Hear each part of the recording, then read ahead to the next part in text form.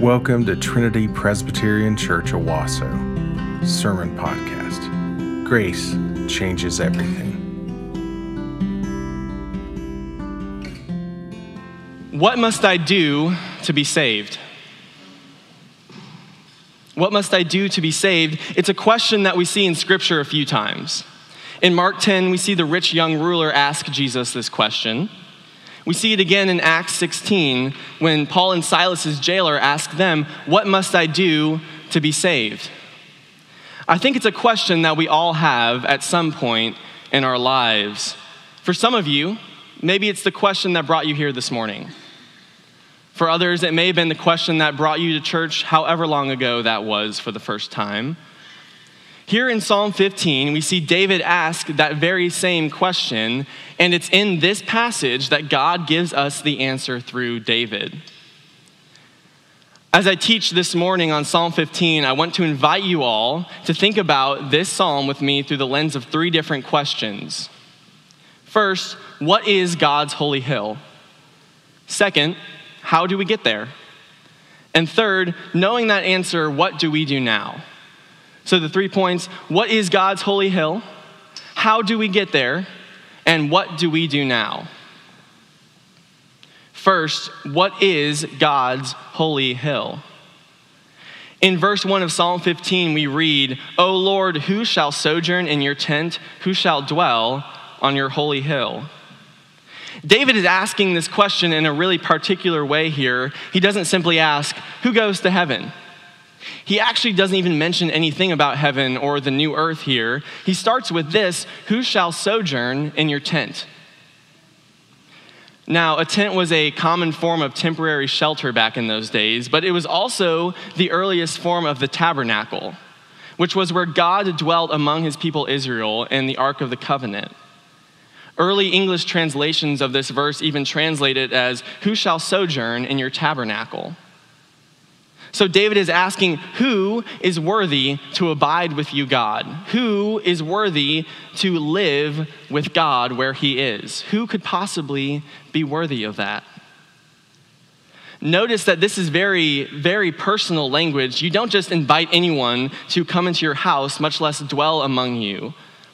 In the tabernacle, only the priests were allowed to go in, and only the holy high priest was able to go into the Holy of Holies and stand before God.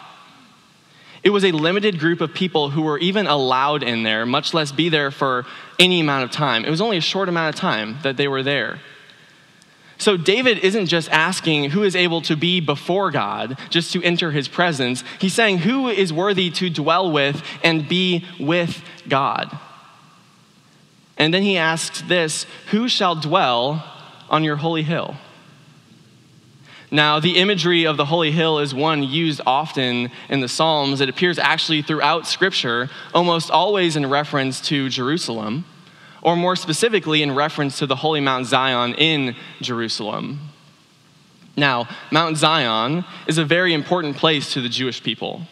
And it's really important to David in particular. It was David as king who captured Zion from the Jebusite people and moved the capital of Israel there and established what is known as the city of David, or Jerusalem as we might call it. So when we turn to the Old Testament and we turn to the New Testament and we see views of heaven or of the new earth at the end times, we often see reference in Scripture to, especially in Revelation, to the holy hill of Zion, or to the New Jerusalem.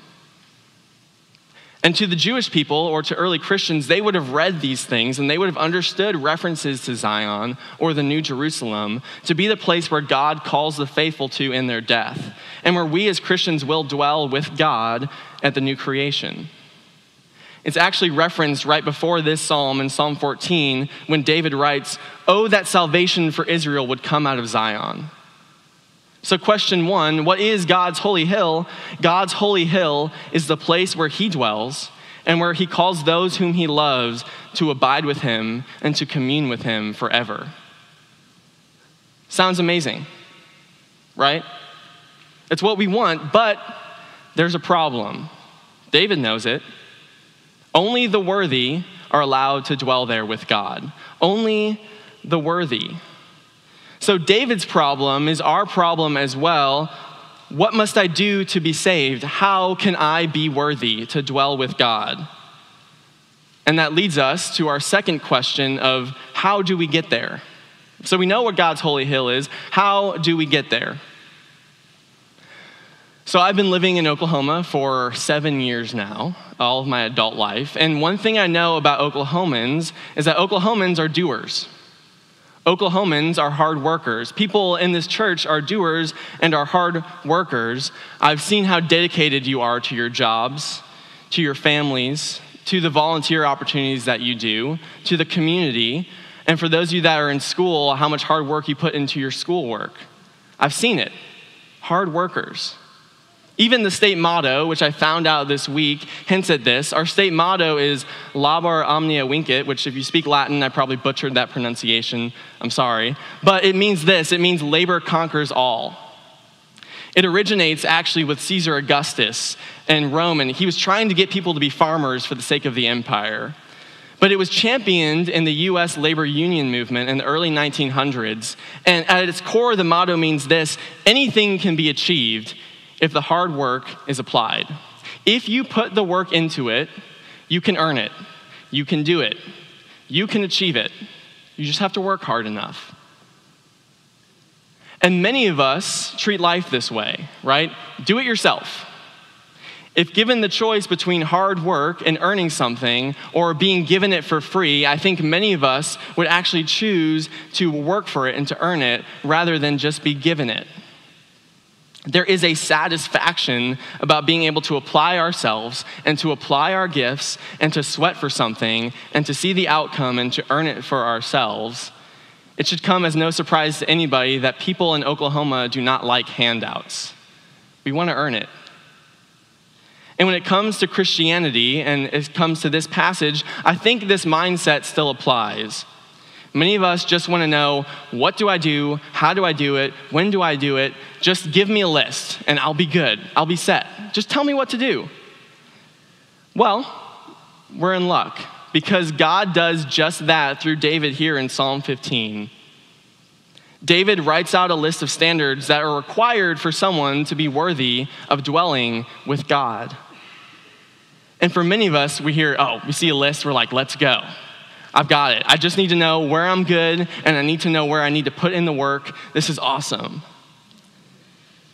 Well, at camp a few weeks ago, we played this game called Last Man Standing, where everyone would stand up in the room, and the announcer would say something like, sit down if you got less than 3 hours of sleep last night. And like all the leaders would need to sit down because, camp is rough that way.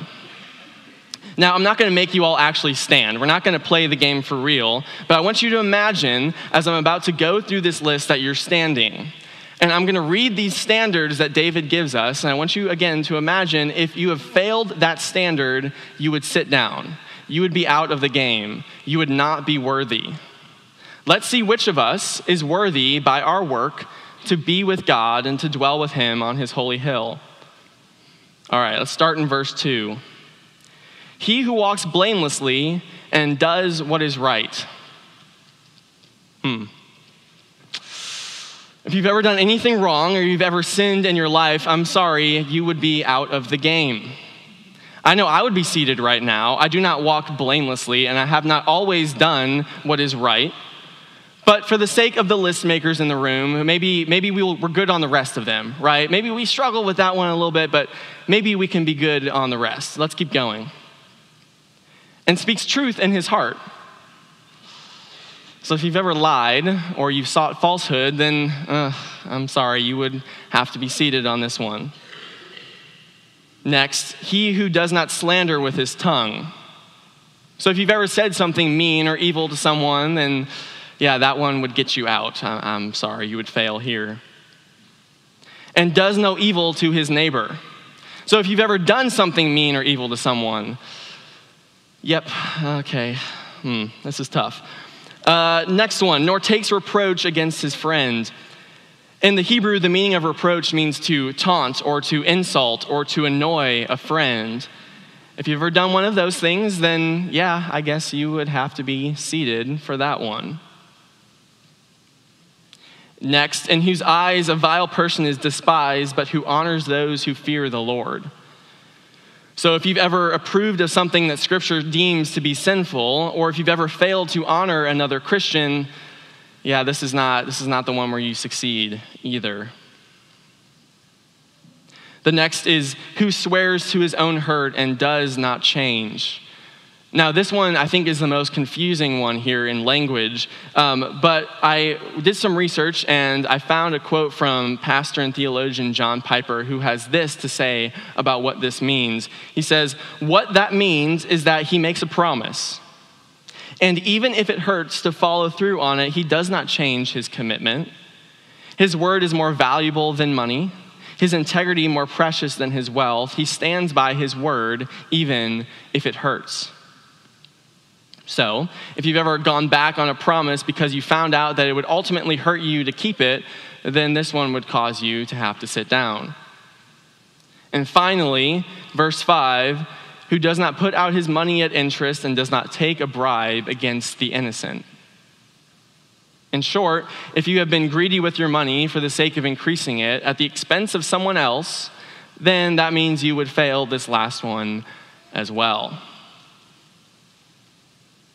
All right, how'd we do? For many of you, that might have been extremely frustrating, right? You got out the first one, and then over and over again, you're hearing like, oh, nope, I failed at that one, I failed at that one, I have not met that standard. Hearing over and over again that you have failed to work hard enough, failed to be good enough, is discouraging. And it might even seem unfair. To think about it that way actually reminds me of the 1971 movie Willy Wonka and the Chocolate Factory. Now, I know that many of you have seen it, or you have seen some iteration of it, or you know the story, but for those that don't, Willy Wonka is a world-famous candy maker. And Charlie Bucket and 4 other kids win the golden ticket, and they're able to go to the factory and tour it, which is something nobody has ever done in a long, long time. And as the tour goes on, though, the children, one by one, fall prey to temptations that seem to target their weaknesses. Augustus Gloop and his gluttony. Violet Beauregard and her pride. Verica Salt and her greed. One by one, the children fall victim to situations curated to expose their weaknesses. And at the end of the movie, we find out that Wonka had set up the tour to try to find someone who is worthy to inherit his factory, someone pure of heart. But everyone, yeah, even Charlie, had failed. The rules were too extreme, and the players were just far too sinful. Now, at the end, Charlie redeems himself with some candy and doesn't sell it and all that stuff. But for the most part, they are all just far too sinful to be worthy. And why I'm reminded of this story is that when I read Psalm 15, it seems like God has laid out the game of salvation to be one that I am always destined to lose. I cannot complete any of those things on the list. It seems to target the very core of our sinful hearts. And for those of us who value hard work or playing by the rules, we find out that the rules make the game unwinnable. You simply cannot win. You simply cannot be worthy. You are not good enough, and our work does not make us worthy before God. It just doesn't. It never will. If you're familiar with Scripture, this will be nothing new. As Paul tells us in Romans 3:23, all have sinned and fallen short of the glory of God. And the temptation is to hear this and to recognize our failures and to dive deeper into our own shame, into our own guilt, and to stay there. I'm not good enough. I never will be. And I stay there. And as I read commentaries and articles about Psalm 15 over the past few weeks, I kept seeing the authors call Psalm 15 the scariest psalm or the saddest psalm. But truly, I think it's the opposite. I do, because though the temptation is to drive deeper into our own shame, into our own guilt at our failures to hold up the conditions of Psalm 15, I think the beauty of knowing that I am not good enough points me towards the one who is. If you've been a Christian for a while, I hope you've heard this before. And if you've never heard it, listen to this good news. Jesus Christ lived the perfect life. He kept every single standard of Psalm 15 But he died in our place as a sacrifice for our sins so that his righteousness might be given to you as a free gift. So now God sees you and you are worthy to dwell on his holy hill. You are. Romans 5:9 tells us, much more than having now been justified by his blood, we shall be saved from the wrath of God through him. Your inability to save yourself that you felt when I read through these requirements of Psalm 15 should point you towards the only one who's able to save you, and that is Jesus. So question 2, how do we get to God's holy hill? You don't. Jesus already did for you. So to recap question 1, what is God's holy hill? It is the place in which he dwells and where he calls those whom he loves to dwell with him forever. And how do we get there? You don't.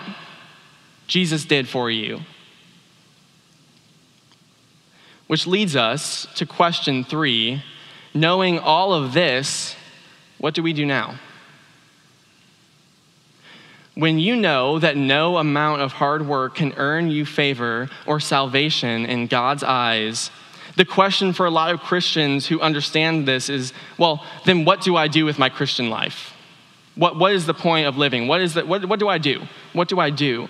Do we just ignore this list of ways to live in Psalm 15? Do we sin all the more knowing that we're already saved? Paul asks the same question in Romans 6, and his answer is, by no means.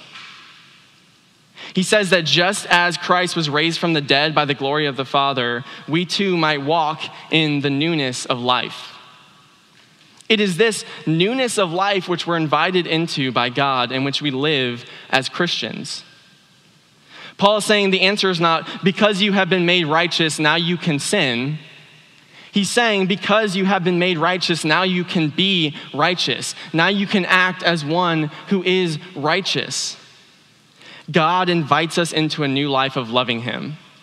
And that means following his commandments. We read in 1 John 4 that we love because God first loved us.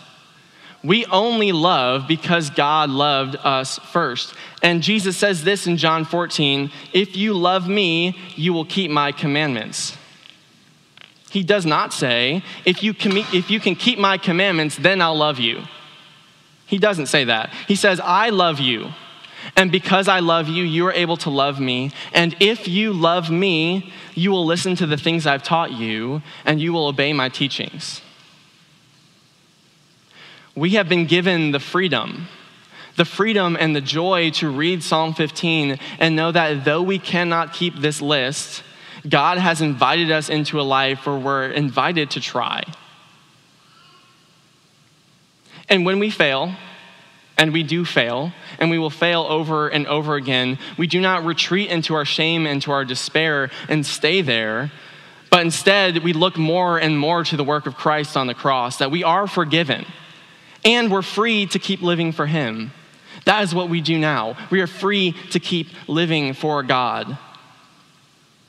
Earlier, at the beginning of my sermon, I mentioned 2 other instances in Scripture where someone asks the question, what must I do to be saved? I think each of those stories has something to teach us about what we do now with our lives as Christians, knowing that our salvation is not given to us by our good works. First, I believe the story of the rich young ruler has a lot to teach those of us who still want to work our way to righteousness. In Mark 10, when the rich young man comes before Jesus and he asks, what must I do to be saved? Jesus tells him, follow the commandments. And now being the hard worker that he is, the young man says, I've been doing it my whole life. I have been following the commandments. I've been doing my best. But Jesus knows that though this man has done his best to be righteous, he has not yet submitted to God in every single area of his life. Jesus tells the man, go and sell all of your possessions and then follow me. But the man was filled with sorrow because he was unwilling to sell his possessions because he had great wealth. Now, I think this applies to those of us who focus on our works in the room, because you might have most of God's commandments down. You might even feel like you've just got it in your life. Like I do most of the things that I need to do that I'm told about in church, and I read scripture, and I know I'm doing all of the things. And you might have worked hard to practice this righteousness, and you might even be willing to accept that you cannot save yourself. But let me ask you this. What areas in your life are you unwilling to turn over to God? Where is it in your life that you feel like you have it down? That you won't admit your weaknesses and you won't seek help from God? For some of us, that might be our family. I've got it. I'm in control. For some of us, it's our wealth. You've gotten to a good place. For some of us, it's our job. And for some, it's that one sin that you feel like you can get victory over if you just do enough self-denial, if you just read the Bible enough, if you just practice enough good habits, you can get victory over that sin yourself. And I say we because I'm right there with you in this, we need to let go of any notion that we can do any of that on our own apart from God. Do not be like the rich young man and refuse to admit your own weakness and to admit your own idols and let that keep you from following Christ. And you might be saying, well, that's all good and fine, but how? How do I do that?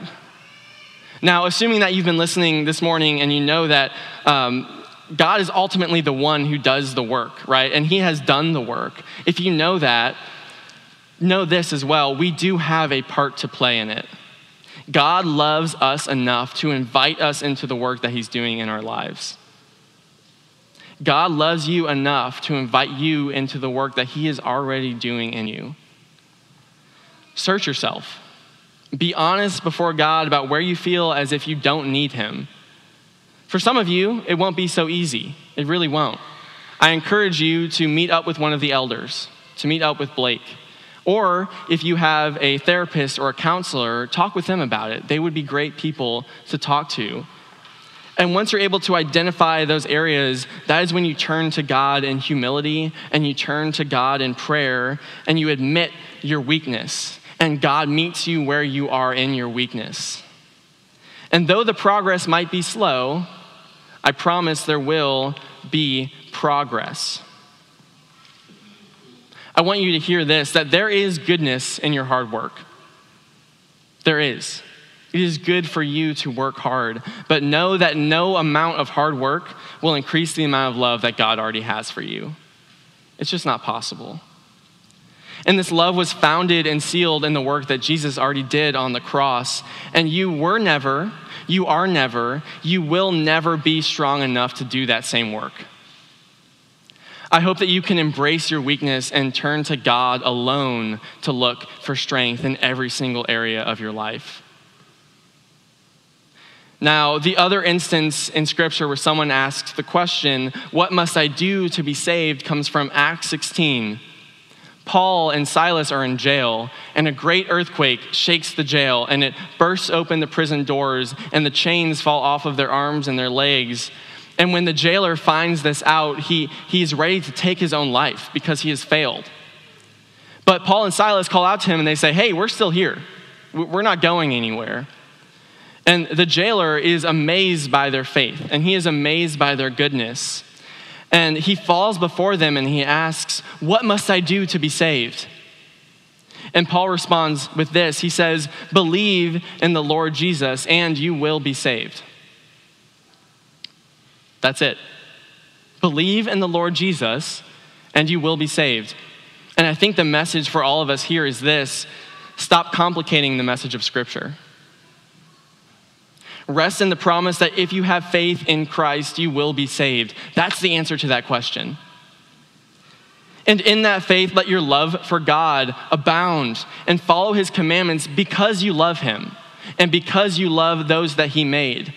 That is why we do what we do. Take the list from Psalm 15 and do your best to try and follow it.